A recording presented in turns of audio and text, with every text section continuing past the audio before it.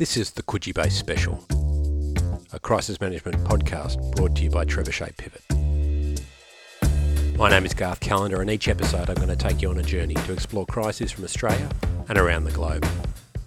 We're going to unpack them a little to understand what triggered them, what the impact has been, not just for the organisation, but often the industry sector and beyond.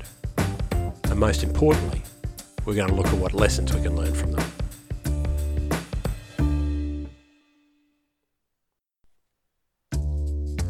Thanks for joining us. In this episode, Marley Walchuk and I look at the rather ghoulish circumstances that surround the 2005 crisis involving Wendy's restaurant chain in the US. When a human finger is found in a bowl of chili, Wendy's management seemed hell-bent on finding the finger's owner, at the expense, it appears, of the broader strategic goals of the organisation.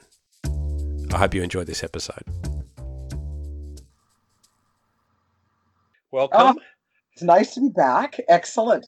So I know what we're going to discuss today, and I'm excited about this because I find this story fascinating and morbid and exciting for some odd reason, of which I can't explain.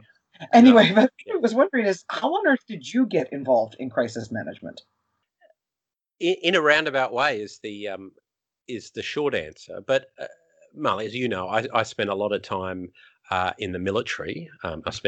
In fact, I still throw on uniform every now and then and masquerade as an army officer. But particularly during that period of when I was in the full-time military, I spent a couple of years at Townsville up on the North Queensland coast, a place they call the Combat Training Centre, and my job was to develop training and assist in the training of leadership teams in their final preparation before they went to Iraq or Afghanistan. And basically we'd put them through every conceivable scenario that we thought they would face when they went over there. So it was really all about decision making under a lot of pressure.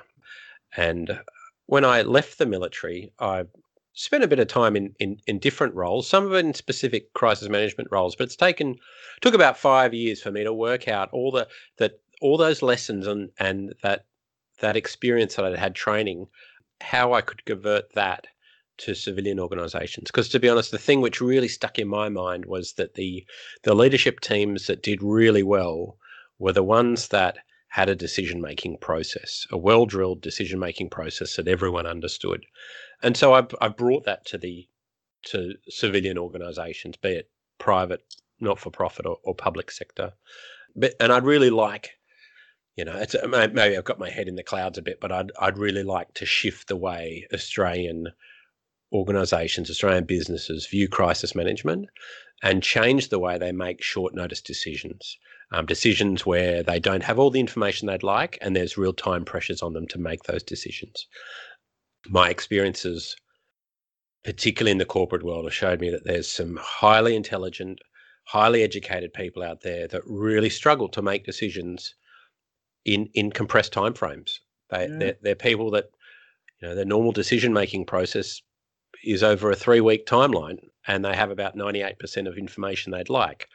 But if your face is on the front page of the Australian, if your police are police and the media are on the phone, if there's a crowd at the front gate, you don't have that luxury. So it's getting people's head around and giving people a level of comfort with making those decisions really under duress. So that's really what drives me. That's what got me involved in the crisis management field. And I like telling these stories, like we're doing these crisis management case studies.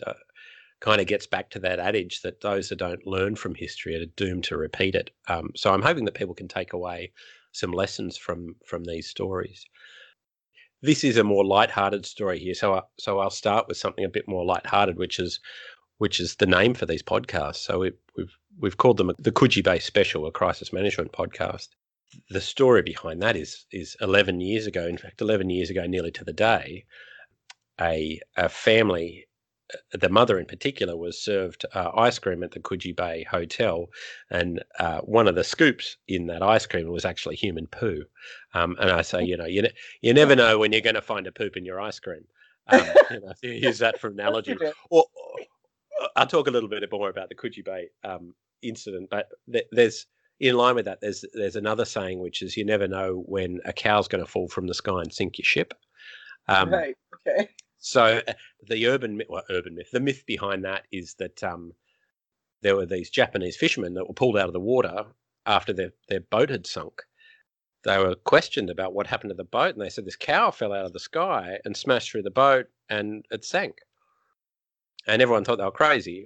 And the end result was that they actually worked out that they had a Russian military air crew confessed to saying, yeah, well, actually, we'd pinched some cattle off the side of a runway when we were taking off from this deserted strip, and then got up in the air over the ocean, and these cattle started going berserk, and we hadn't restrained them in any way, and so they were going to smash the inside of the aircraft, and we were going to potentially crash. So we dropped the ramp at the back, and all the cattle ran off. And the thinking is that one of these cows hit the Japanese boat. Actually. Hence the saying, you never know when a cow's going to fall from the sky and sink your ship. Right. Okay. Got it. Getting back to Coogee Bay, the story was that from all accounts, it doesn't sound like there were very nice people involved on either side. So a woman made some comments about the price of the ice cream at the Coogee Bay Hotel, which is you've been there, Marley, when you're in Australia. It's a lovely spot down, and a very touristy spot, but a lovely spot down. Just the beach down from from Bondi Beach on the eastern suburbs of Sydney. Pretty fancy restaurant, and they just spent a lot of money doing it up as well. Woman made some comment about, I think it was a $19 bowl of ice cream.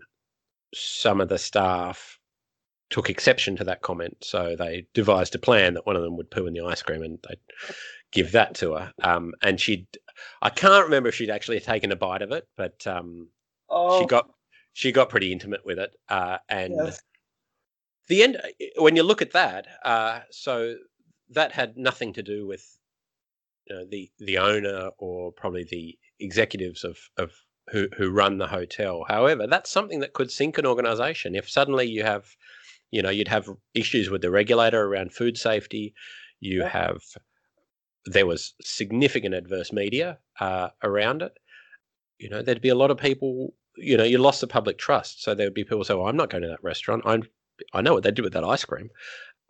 So the end result, it was settled out of court, and I think there was some confidentiality around it. But the end result was, I think, about $50,000 changed hands between the hotel and the family involved. But I think that's just a somewhat lighthearted one to name the podcast after. Yes. So, which I guess gets us into. Well, that's not quite product tampering. Well, it sort of is. Maybe. In some way. It's hard to put words to that one, actually. Yeah. Yeah, it doesn't quite fit in with the same, with the strawberry industry in Australia or the Arnott's biscuits incidents, which we discussed in the first podcast. So this is connected with Wendy's, correct? Right. Yes. Was it a woman that found a severed finger in the chili? And maybe we'll take a step back because Wendy's in Australia is probably quite different to Wendy's in North America. Wendy's does hot dogs and I don't know, maybe donuts. That's about it. You don't go there for a hamburger. You're right. It's totally different. Yeah. So yeah, Wendy's. Now you correct me if I'm wrong here, but Wendy's in the US is a restaurant chain. You might go there for a meal. And they serve hamburgers, but they also serve bowls of chili. And again, that's not something Australians are particularly familiar with. We do have chili con carne if we're going to have tacos or something like that, but it's not something you'd ever go anywhere and buy a tub of. Okay, interesting. Whereas, it's very popular here. Right. Absolutely. Great crowd pleaser. Right. Cheap, easy to make. And I think Wendy's sold it fairly cheaply, but it wasn't their staple offering. So they made most of their money off selling hamburgers, but they were quite well known for cups of chili. And I guess it's probably like McDonald's here. They get people in with the 30-cent ice cream cones. They won't make any money off them, but the expectation is that people will buy a meal. But yeah, look, so I guess in stark contrast to what we spoke about previously with the Arnott's case, the Wendy's restaurant case is probably a case study of what not to do. A Okay. lot of things they handled really poorly. So the background was in March 2005, a female in one of the Wendy's restaurants. So it was San Jose in California. The stories I've heard is she started all this carry on and started wailing and crying and dry reaching and stuff. And there were stories that she was vomiting as well, but that they're unsubstantiated, claiming that this tub of chili that she'd been eating and bit into a human finger in the tub Oh, of chili. So really pretty grisly stuff. yeah. Initially, Wendy's handled it quite well. So they're a franchisee chain, really. So they took the management of the incident almost instantly off the franchisee, took it to head office, and Yep. head office basically went, well, right, we need to work out if this was one of our workers that lost a finger because we need to fix this. So we need to work out how it happened. So interestingly, what they did was got all the managers throughout their restaurants and supply chain to get their employees to show them their hands. So to show them that they've got 10 fingers. Um, Right. I thought. yeah, so you know, Yeah. pragmatic, simple, Yeah. and what they determined was that everyone had their fingers and they hadn't lost it during the production of the chili, either in their supply through their supply chain or at the restaurant itself. So they discounted that fact, um, but they could have stopped there and then focused on protecting the brand, reassuring customers, being seen as transparent and decisive, and Right. also supporting the victim. Um, Exactly. but they didn't do that particularly well. They went down a bit of a rabbit warren with it. They got some forensic experts in to test the finger Okay. that came back and said that the finger wasn't consistent with being cooked for 3 or 4 hours at this temperature. So again, it Ah, confirmed what they'd already knew, which was that it hadn't been through the process in the Wendy's chili making, whatever it yes. Whatever that was. process is. Yeah, So it had to have they been after. well they set up a phone line, and again the phone line was focused on people reporting where the finger might have come from. Yeah, and really they were doing a lot of the police work themselves, just chasing this finger. So what became obvious here is that they hadn't planned for a food contamination incident, and in fact, maybe that's the right thing to call it for the Coogee Bay thing, food contamination incident. Um, Right. There was uh, nothing in so therefore they didn't know what to do. They were just grabbing at straws and yeah, look, heading. if they had a crisis management plan, they definitely didn't follow it in any way. Yeah. They didn't set any clear strategic goals that they wanted to achieve, um, and their efforts were focused on determining the origins of the finger, rather than actions to protect their organisation. They did a few other silly things as it played out. People stopped coming to the restaurant, so they could have done things like taken chili off the menu. In fact, that would have been one of the first things they could do. So, "Oh, look, we're sure it didn't come from us, but until we get this sorted out, chili's off the menu." Because the last thing you want people to be thinking is Wendy's chili severed finger. That That's that right. doesn't get you hungry for dinner. Um, Oh, it's not a good connection. no, Oh, no. They also, because they had reduced number of clientele, they started giving their employees less shifts as well. So it was hurting the employees too. Whereas a ah, lot of teaching will tell you around the crisis management stuff is keep your employees on. Where the financial hit of having people there, even though you don't need them, get them involved in busy work, whatever that is, because right. they're the heart and blood of your organisation. But they didn't do that. They started reducing people's shifts. Yeah. Whilst that finger was the root cause of the crisis, it was actually the ongoing crisis in confidence in the public's mind based on safety, cleanliness, and quality, which ended up being the true threat to Wendy's. So sales plummeted by about 50%, and at no time did the company take any proactive steps to reassure their customers that it was safe to eat at their restaurants. Wrong. Yeah, so not handled very well at all. So in the end, police investigations discovered that the woman who had filed the complaint had previously filed numerous lawsuits against various retail establishments.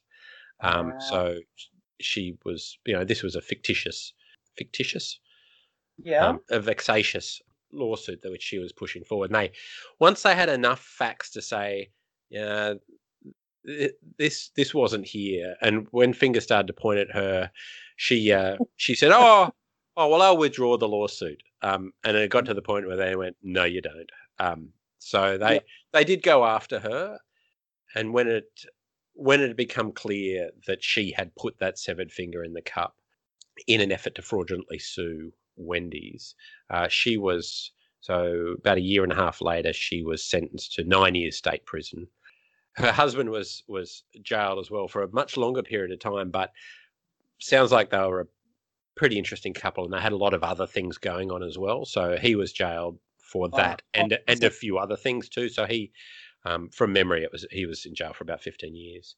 They were ordered to pay $170,000 to Wendy's employees for those lost wages, and also $500,000 to the franchisee owners for the lost revenue.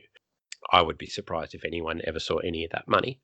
Absolutely. But Garth, I still don't know where the finger came from. It's always got to come back to the finger, yeah. So, yeah, it's pretty ghoulish. What they ascertained was that the finger had come from the woman's husband's colleague who'd lost his finger in an industrial accident.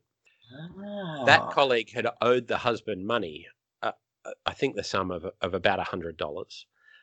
The husband approached the colleague and said, "How about I grab that finger off you and we'll just call it quits. We'll call it even with that $100."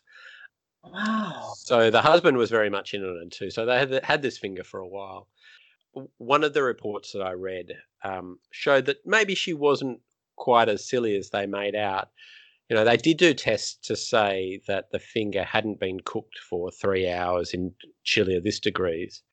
But they did go back to, they did say that it appeared that the finger had been cooked a bit. So she'd actually chucked it in the fry pan or something for a little while. Knowing, it's got to look like it's a bit cooked. Wow. So the end result was Wendy's didn't take the hit anywhere near the same hit that Arnott's did. Because you said it was only $175,000 that they asked for, right? So yeah, but in the end, Wendy's reported a $2.5 million loss in verifiable revenue. Okay. So, and you got to remember these are franchisees across America as well. So, but the ongoing losses and the intangible losses haven't been published and are probably exponentially higher and probably difficult to really understand as well. At the end of that, what is it? 15 years on, there will still be plenty of people, I'm sure, that will think of Wendy's and think of a wayward finger in a bowl of chili, and that's going to deter them from going there. And us doing this podcast is probably not helping. Sort of. Yeah, I was going to say because I frequent that place. Not anymore. Yeah, no, I do love Wendy's. Now, what in your opinion did they get so wrong? Like we've talked about, the communication aspect, the transparency. I mean, it did feel like they started out okay, and then everything just kind of fell apart. So this has got all the hallmarks of just an ad hoc process. So just putting out spot fires as they arise, or in this case, going down a rabbit hole, losing sight of that strategic objective, or the fact that they likely hadn't set any strategic objectives. I guess if you want to distill that down, what is it? So it's no crisis management plan or trained team. It didn't appear like they had a team to stand up in the first place, and if they had stood a team up, that team wouldn't have been prepared. It's difficult to know what was happening internally to Wendy's, but you'd imagine if that was the case, even if that team did stand up, they would not be properly resourced. They may not have the ear of senior management or the board, so maybe they didn't have the right decision-making authority as well. Fundamentally, they didn't have a strategic focus, and that caused them to go chasing that finger. And also, they missed the fact that it shifted from a finger in a bowl of chili to an issue around the public not trusting them anymore, which is what it was. Right. So even though they'd even set up a consumer hotline, so they were talking to the public, they were talking to the public about the finger, not about reassuring them and getting business back in. Right. Yeah. It's too bad they hadn't hunted Chris Roberts at that point in time. Well, he's been a busy man ever since, I think, like we said. So the former managing director of Arnott's is. I've met him a few times. I met him at an annual general meeting for Amcor, which he was on the board for. So highly sought after guy. But yeah, he would have been pretty helpful in this situation, I'd imagine. Yes. Well, this was a great story.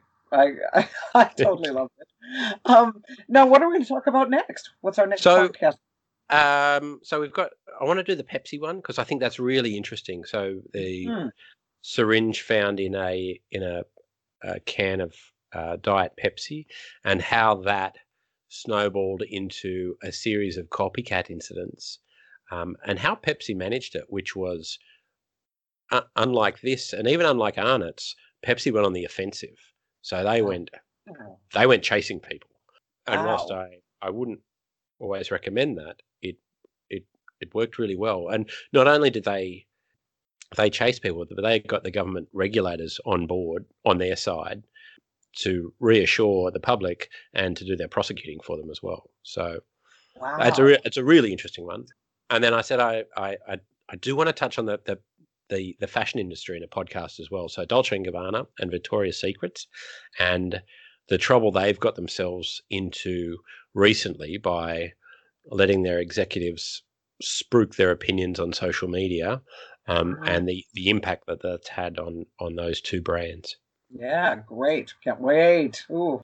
Now, where can people learn more about recent incidents, how the crises were managed in those incidences? The Trebuchet Pivot website has recent short, sharp little case studies and snippets from the news around crisis incident in Australia and across the globe. So it's www.trebuchetpivot.com and look for the crisis news link. You can sign up to the websites from that page. And if people want to get in touch with us, it's at information@trebuchetpivot.com, or again, they can go through the website to get in touch. But Marley, this has been a lot of fun. It has. I always said there's, sometimes with these crises, they can be the most serious things in the world, but other ones, it helps to have a bit of a giggle about them as well, particularly with a wayward finger in a bowl of chili and trouble. That was awesome. Well, thank you for all your information, Garth. That was great. Wonderful. Thanks for your time. Okay, we'll see you next time. Bye-bye.